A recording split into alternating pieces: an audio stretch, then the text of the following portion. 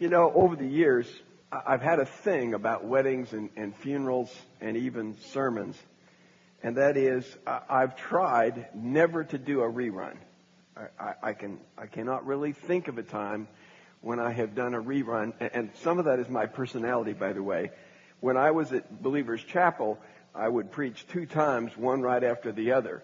And even the second version of that message would change from the first. So there were no reruns in that sense. By the way, if you die and I do your funeral, you get an original. You may not like it, but it's an original. That's my promise to you. So the question is, we just read the same text that we read 2 weeks ago. Is this the same song's second verse? Is this a rerun? And I would suggest to you that it's not really a rerun. Let's look at it as a second edition. And the problem that I had 2 weeks ago was that the text is lengthy enough that by the time you get through trying to explain the connection of the dots in the text, you don't really have enough time to connect the dots from the text to our life.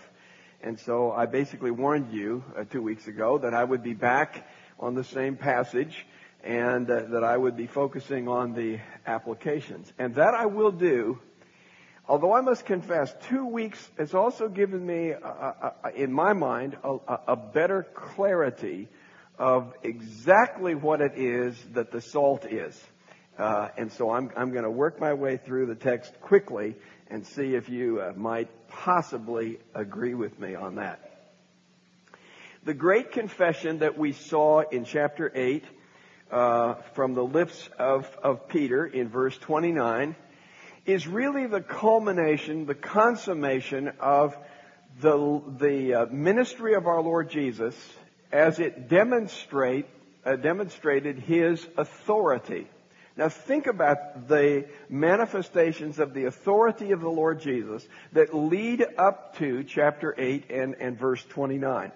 The gospel starts with the prophecy of Isaiah, and it's followed up by the prophecy of John the Baptist with regard to the person of our Lord Jesus Christ.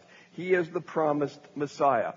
In chapter 1, we have the declaration of the Father. This is my beloved Son, in whom I'm well pleased. In chapter 1, at the baptism of the Lord Jesus. Also in chapter 1, further down, you'll notice the authority of our Lord Jesus becomes immediately apparent to those in the crowds who listen. Because in the midst of Jesus' teaching, a demonized man comes on the scene and Jesus casts out the demon. And the people say, now here is teaching with authority. Jesus not only says big things, He does big things. And it was the underscoring then of His authority in teaching that we see early in chapter 1. Then in chapter 2, Jesus goes further than that, and He says to the man lowered through the roof, your sins are forgiven. And of course the question is, who has the authority to forgive sins? Jesus does. And He says, that you may know that the Son of Man has authority to forgive sins, I say to you, take up your bed and walk. That, my friends, is authority. He has authority over nature. So at the end of chapter 4 and again in chapter 6, He is the one who speaks and stills the storm. He is the one who gets into the boat and the storm ceases and they are immediately at their destination. Authority over nature. He has the authority to correct the religious experts of the day. Notice when they come to Him with their accusations, He comes back and every time says, you're wrong. He says to them, it's your traditions that trump Scripture.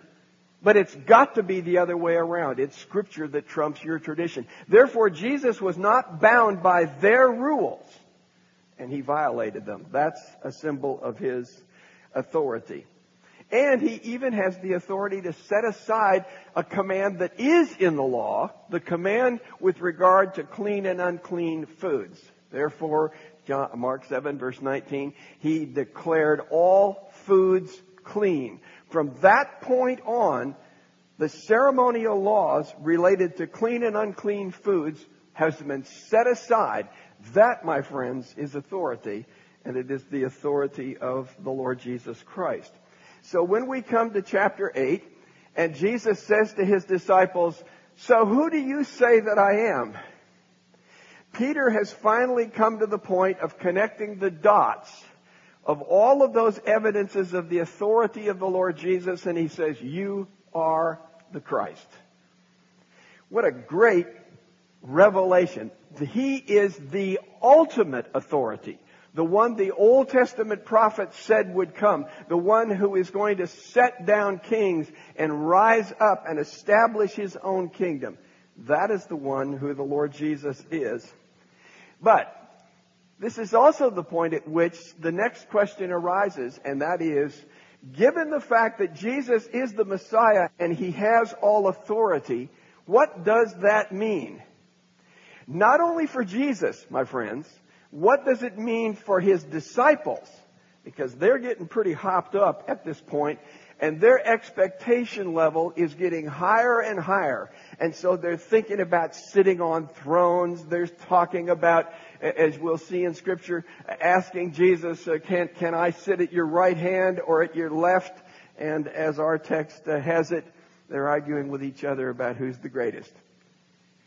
The authority of the Lord Jesus has been run through the grid of the disciples in a way that says, because I am a follower of Jesus and he has all authority, what does that mean for me? And unfortunately, at this point, all they could think of was greatness. All they could think of was the perks of power. And so Jesus, in the remainder of the Gospel of Mark, is going to teach them what authority means for the Lord Jesus. And because it means it for him, it means it for those who will be followers of his as well. And so the argument arises, as we see in Mark chapter 9 in our text. You saw the events that took place earlier in the text where the disciples had a rather humbling experience, did they not? At least the 9. Jesus comes down off the mountain, and here you have the disciples who remain are unable to cast the demon out of this guy, and it seems that they have learned, or should have learned, that if Jesus isn't with them, folks, they don't have any power or authority at all. And I think when he says this kind can only come out with prayer, and perhaps we would add fasting to that, it is prayer that is dependent upon Jesus. It is calling upon Jesus to deal with this, not just their own abilities. So the Great Confession brings about this new and unexpected revelation of Jesus. Having said what he has said, Jesus immediately moves to the next phase of his revelation. And that is what Messiahship means for him. And then he goes on to tell his disciples in chapter 8 that it means that he is going to go unto Jerusalem. He is going to be rejected. He is going to be persecuted. He is going to be put to death. And he is going to rise again. Well, Peter is not into that message at all. 1, he doesn't like it for Jesus. And 2, he doesn't like it for him. That's not the path that Peter thought he had chosen in following the Lord Jesus. Now again in chapter 9, Jesus speaks to his disciples privately in a house in Capernaum, away from the crowds. And he speaks of his death, but he adds that element, as you know, that he is going to be betrayed. And then he is going to be persecuted, put to death, and ultimately rise again from the dead. That is troubling. Jesus is gracious, however, because in chapter 9, in those first verses, he gives them a sample of the glory that is to come. Now the message is suffering, then glory. And the disciples would rather just have glory and forget the suffering part. But what you see in the Transfiguration is Jesus underscoring of the reality of the glory that will come ultimately. And the disciples, the 3 at least, are privileged to see that. But now we come to this revelation of Jesus' death in our text in chapter 9, and we come to what Jesus is going to say to us about true greatness, its roots and its fruits. Now, if you haven't gone out to the Community Bible Chapel website, communitybible.org, you should, because Robert Warner's sermon from last week is on there. And I've already listened to it. I listened to it yesterday. It was excellent. And he made this statement. He was actually referring to something John Marr had said. He said, pride and selfishness are two sides of the same coin. Pride and selfishness. So I'd like to phrase a new coin.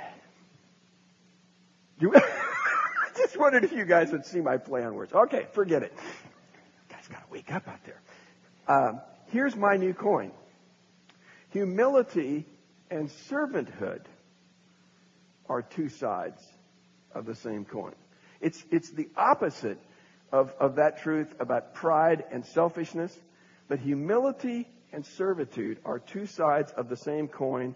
And that is what our Lord Jesus is talking about in our text. Now, follow this through with me if you can. True greatness and its source. I believe that's what verses 35 through 50 are all about. The first thing that Jesus says to his disciples and to us is this.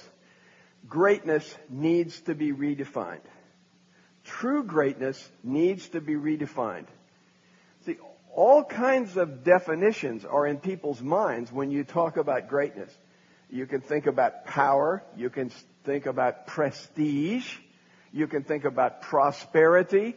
There are a large number of options that come to people's mind. And Jesus says, that's the way the Gentiles think. That is not true greatness. In God's economy, true greatness is to serve, not to be served. True greatness is to serve.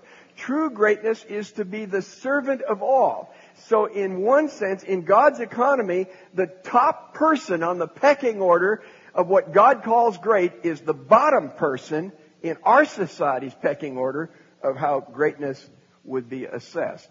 True greatness and is servanthood, and therefore we must reverse our whole sense of that. Now I want you to think about this in terms of the Lord Jesus himself.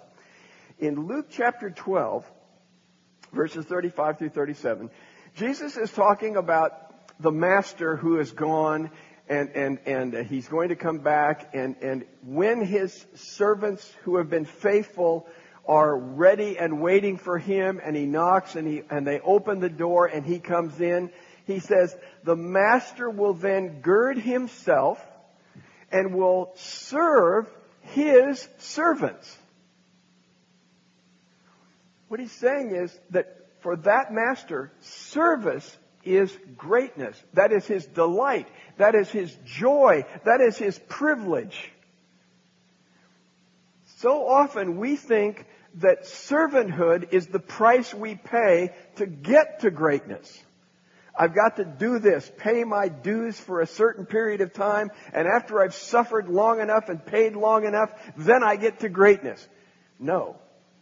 The service is the greatness.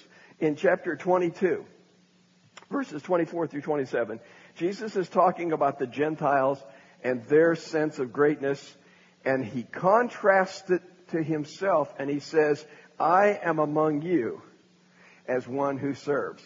That is not Gentile greatness.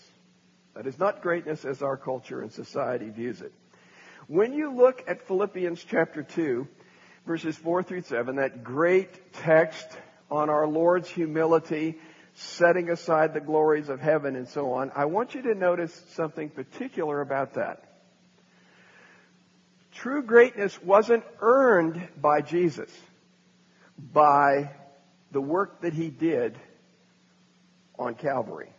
Now there's a sense in which I think his glory is greater, but both in the Philippians text and in the John 17 text, Jesus makes it very clear that when he prays that the Father would restore his glory, he said, it's the glory that I had with you before creation. So Jesus did not somehow work up a number of service points, so to speak, and get his badge of glory at the end. He left glory to come and serve, and then was restored and renewed to that glory. But he didn't earn his glory. He left his glory because true servanthood is greatness. Servanthood then is not the means to greatness. It is the expression of greatness. Now here's where I'm varying a little bit from last 2 weeks ago. The root of servanthood is humility. The root of servanthood is humility.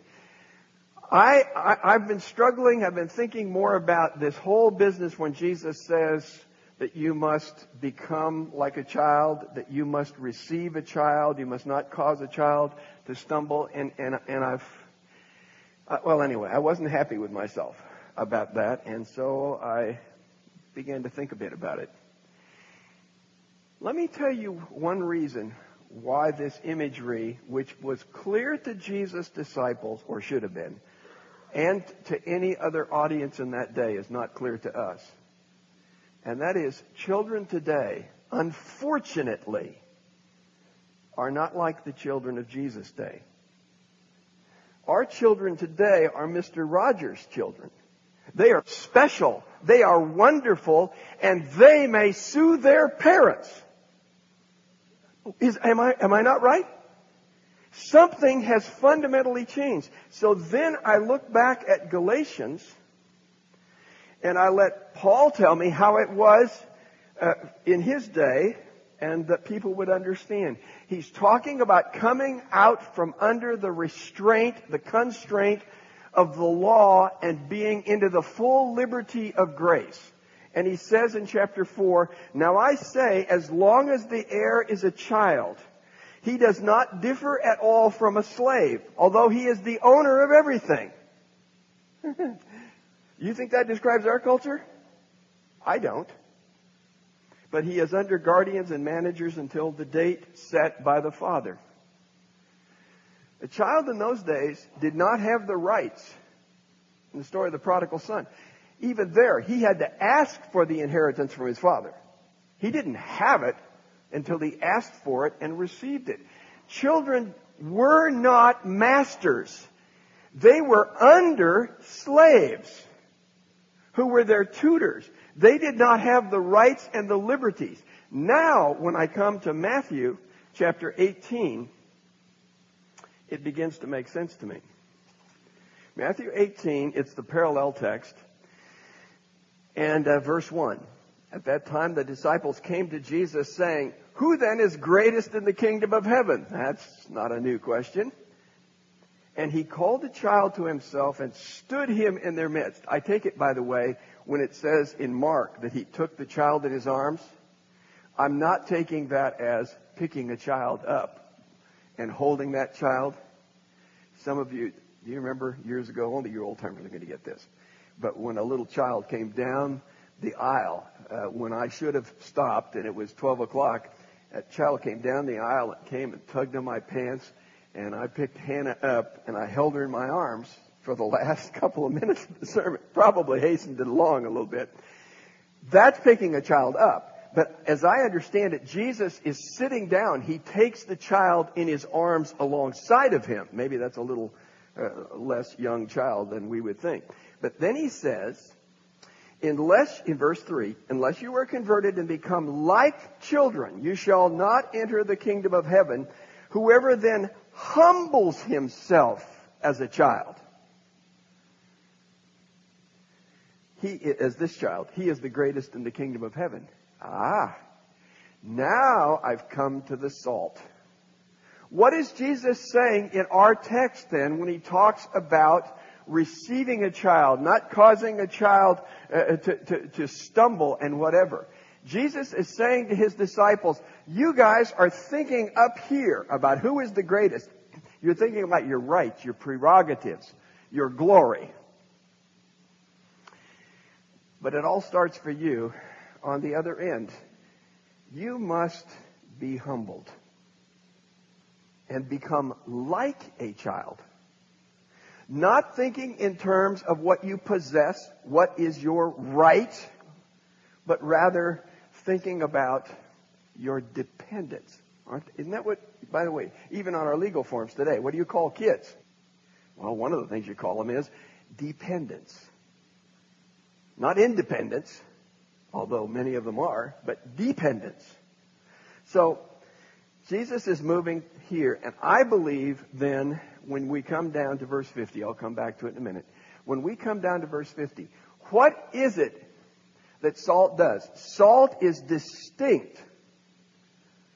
Saltiness is distinctiveness.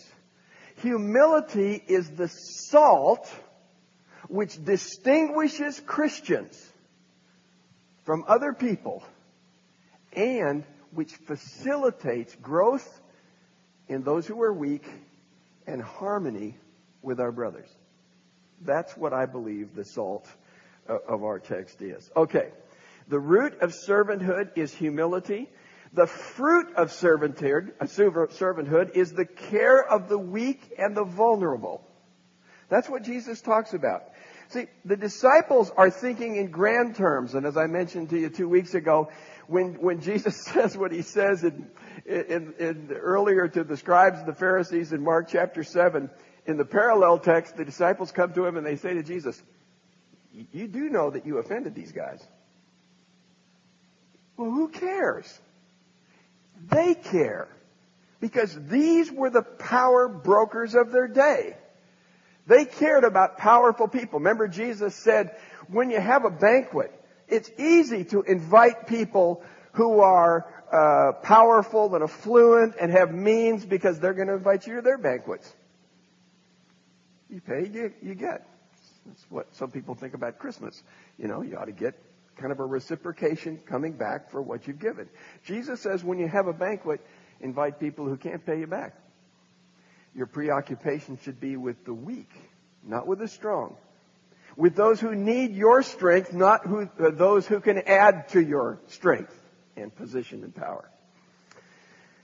Fruit of servanthood is the care of the weak and the vulnerable. That's why he speaks about receiving a child. That's why he speaks about not hindering one of these little ones that believe. Those who understand leadership from the eyes of humility think in terms of what my strength can do to someone else's weakness. That's what it's all about. And the opposite of servanthood is to hinder others and cause them to stumble. Now, I'm not doing a thorough exegesis of those texts because I did that. Hopefully, I did it 2 weeks ago, and I'm just recalling those things to your mind. True greatness and its source, as I've said, the humility is the salt which distinguishes the believer and which promotes unity among the brethren. Isn't that exactly the way Paul begins his statement in Philippians chapter 2, where he says, in chapter 1, verse 27, only conduct yourselves in a manner worthy of the gospel of Christ, so that whether I come to you or remain absent, I may hear that you are standing firm in one spirit, with one mind, striving together for the faith of the gospel. Then he goes down and he says in verse 2 of chapter 2, make my joy complete by being of the same mind, maintaining the same love, united in spirit, intent on one purpose, do nothing from selfishness or empty conceit, but with humility of mind, let each of you regard one another as more important than himself. Humility is the key to unity. That's what Jesus said in verse 50 of Mark chapter 9. Have salt, humility, in yourselves and be at peace with one another. Humility generates peace and unity. Now, that gets me to the point where I was itching to go 2 weeks ago. So let me take a couple of applicational pokes at this text. One, Humility and the gospel. Humility and the gospel. Ooh, I am so itching to get to the story of the rich young ruler, which is coming. But the reality is, arrogant people will not be saved. Arrogant people will not be saved. Remember in Proverbs it talks about humility as the key to wisdom. It's only people with desperate needs who come to Jesus. And Jesus said, I didn't come to heal the well. I came to heal the sick. So that when people come to Jesus for help, they come to him in their need, in their dependence. Here is this father in the immediate context where he's got this demonized son, and he basically casts himself at Jesus' feet and says, without you, I can't do anything. The Syrophoenician woman, without you, Jesus, I can't do anything. Salvation starts with a deep sense of our inadequacy. Does it not? That's where it starts. We have to be humbled before we come to faith. Arrogant people don't come to Jesus and ask for a handout. Grace. They don't. So the gospel requires humility. I think that's what John the Baptist was doing in preparation for the coming of the Lord Jesus. Calling upon people to repent in preparation because they need a Savior. And then the gospel humbles us. Doesn't it? How could you ever get proud about grace?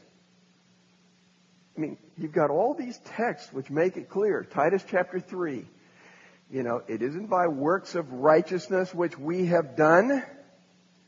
We don't have a list of things, of accomplishments we present to God. It's what He has done. As somebody pointed out from Ephesians chapter 2, it is not of works, lest anyone boast. There is no basis for arrogance in the gospel. Boasting, as the scriptures say, if anyone would boast, let him boast in the Lord. That's where salvation comes from. And our salvation should humble us every single week, not to mention every day and every hour of the week. Every single week, we ought to be reminded it is not our doing. It is His doing. And that brings humility, not arrogance, to the people of God. I think about Paul and the way in which God must have dealt with his arrogance. But you think about his credentials. He was educated at the feet of Gamaliel. You know, he probably had letters after his name till the cows come home. And Paul says in Philippians chapter 3, after he's been saved, by the way, he's blinded for 3 days. It must have been tough for a proud man to be led around by the hand, don't you think? A little humbling in that, too. But Paul says, I now look back and I see all of my credentials, all of my righteousness as a Pharisee, and I count it as, oh, go ahead, you can say it. That stuff you put on the roses that you get in the barnyard. Dung! Yes, that's what it is. Paul says, I've been humbled by the gospel of Jesus Christ. Here's one that occurred to me late in the game. Humility and failure. If the gospel isn't humbling enough, God will orchestrate a little failure on your way. Peter, remember, he's the one who is no doubt in the thick of that argument about who's the greatest. Peter's going to say to Jesus, I don't care whether all the rest of these guys forsake you, Jesus. I'm with you to the bitter end. Isn't that just another way of saying I'm the greatest? And Jesus says to him, Peter, it won't be long before you're going to deny me 3 times. And then he says, Peter, Satan has demanded to sift you like wheat. But I have prayed for you. And when you have returned, strengthen your brothers. Peter, who writes about suffering and endurance. The guy who didn't want anything to do with it. But see, God's preparation for Peter was failure. God's preparation for Peter was failure because he needed humbling. Just like all of us do. He needed humbling. Here was the one that came to me as a surprise. Oh, by the way, Peter is the guy who is probably the source for Mark's material. But let's talk about Mark for a minute. Who is this Mark? This Mark is the one who went with Paul and Barnabas on their first missionary journey. He's the one who bailed out and went home. He's the one who Paul refused to take on the second missionary journey. He's the one who was the dividing line between Paul and Barnabas, so that it became Paul and Silas and Barnabas and Mark.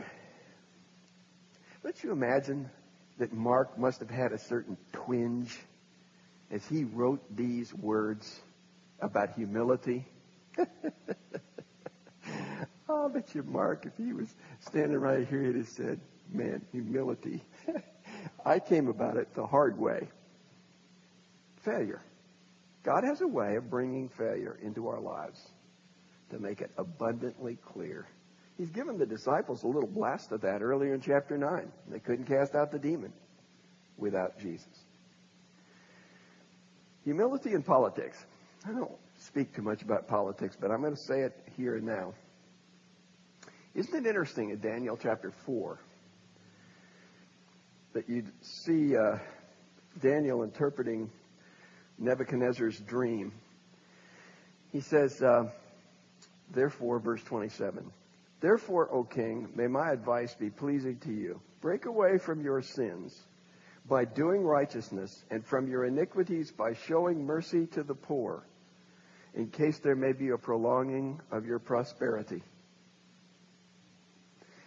It seems to me that what that's saying is God really requires humility and therefore concern and compassion for the weak, even from political leaders. If you read those next verses, you'll realize humility is what's lacking.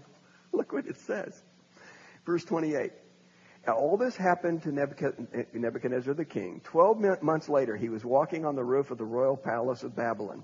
The king reflected and said, is this not Babylon the Great, which I myself have built as a royal residence by the might of my power and for the glory of my majesty? Who is the greatest around here? So God has him out on grass, getting low on grass, not high, low on grass, because he needs to learn humility. He makes one of the greatest statements about the sovereignty of God you'll ever find in the Bible.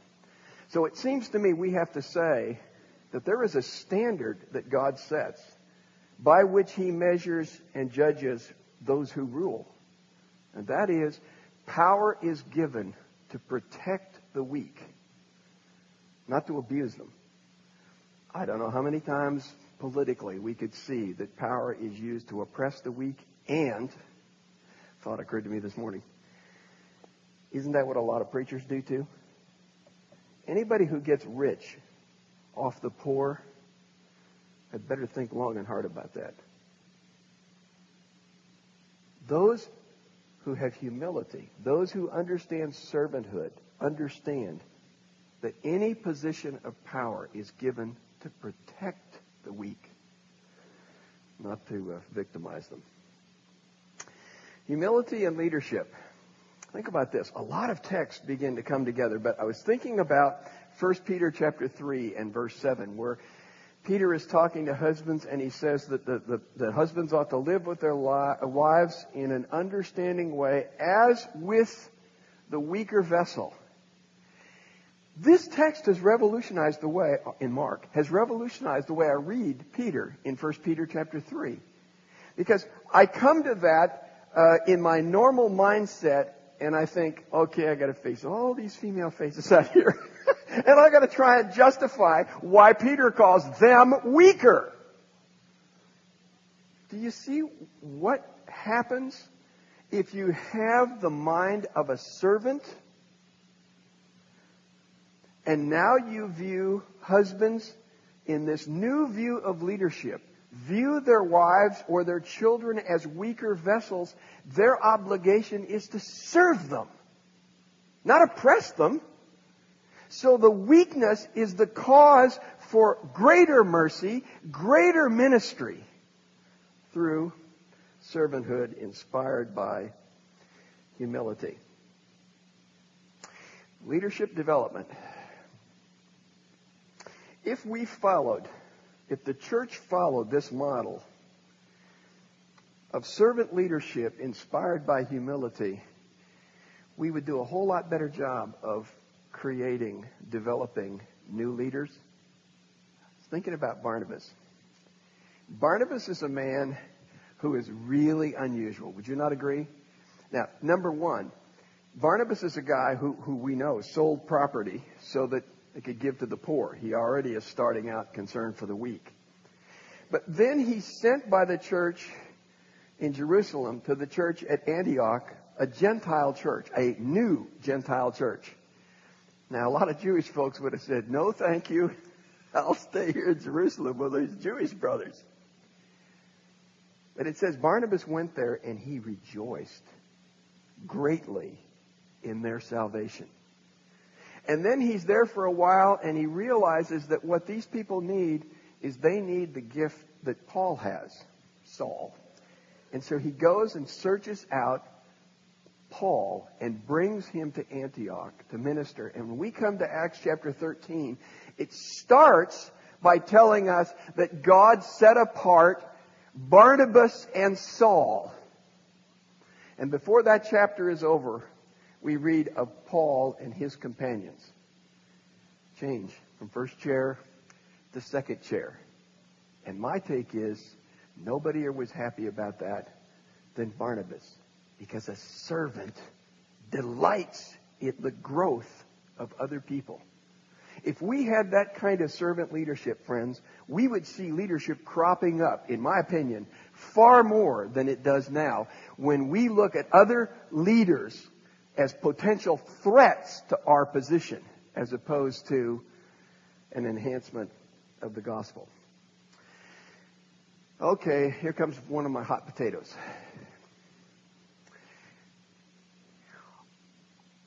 I've been agonizing for a number of years now about the feminist movement within the evangelical church.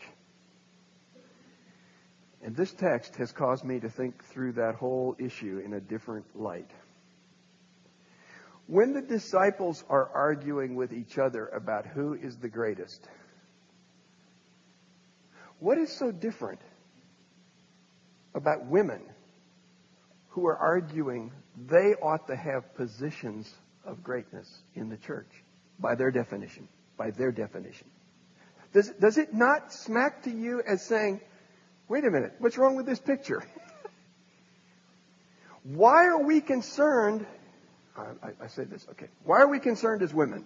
I'll say it for you, because maybe nobody else will. Why are women concerned with what is regarded as a position of greatness in light of Jesus' definition of it? Or to put it differently, if we are striving for this place in our culture, but God says it's this place, then why are women not rejoicing that God has made them function in the area that is truly great? You see, when you look at it in that realm, God has blessed women if He's given them a position of servitude. I'm not going to argue that there's no place for women in leadership, with women, whatever. I'm simply saying, if we believed this text, I don't think we'd be waving the flags and the banners and all the stuff that's going on about the evils and the injustices within the church. That we've oppressed women with regard to leadership. It really has other implications too, this passage, about caring for the weak. It now enables me to understand passages like 1 Corinthians chapter 8 a lot better. Paul is saying that some people's convictions grant them more liberty than others, right? But if the stronger brother has the liberty to do something which causes his weaker brother to stumble, what does the stronger brother do? He forsakes the liberty. Because his orientation, if he is thinking like this text, if he is thinking like Jesus, he surrenders strength, as it were, to weakness. He does not want to cause this brother to stumble. So all of a sudden, it's not this thing of, well, it's my right and I'm going to do it whether you like it or not. It is, I will not cause my brother, who is weaker, at least in my mind, to stumble. Whole new thing. Spiritual gifts. Spiritual gifts are given so that every one of us has a peculiar strength, and may I say it, corresponding weakness.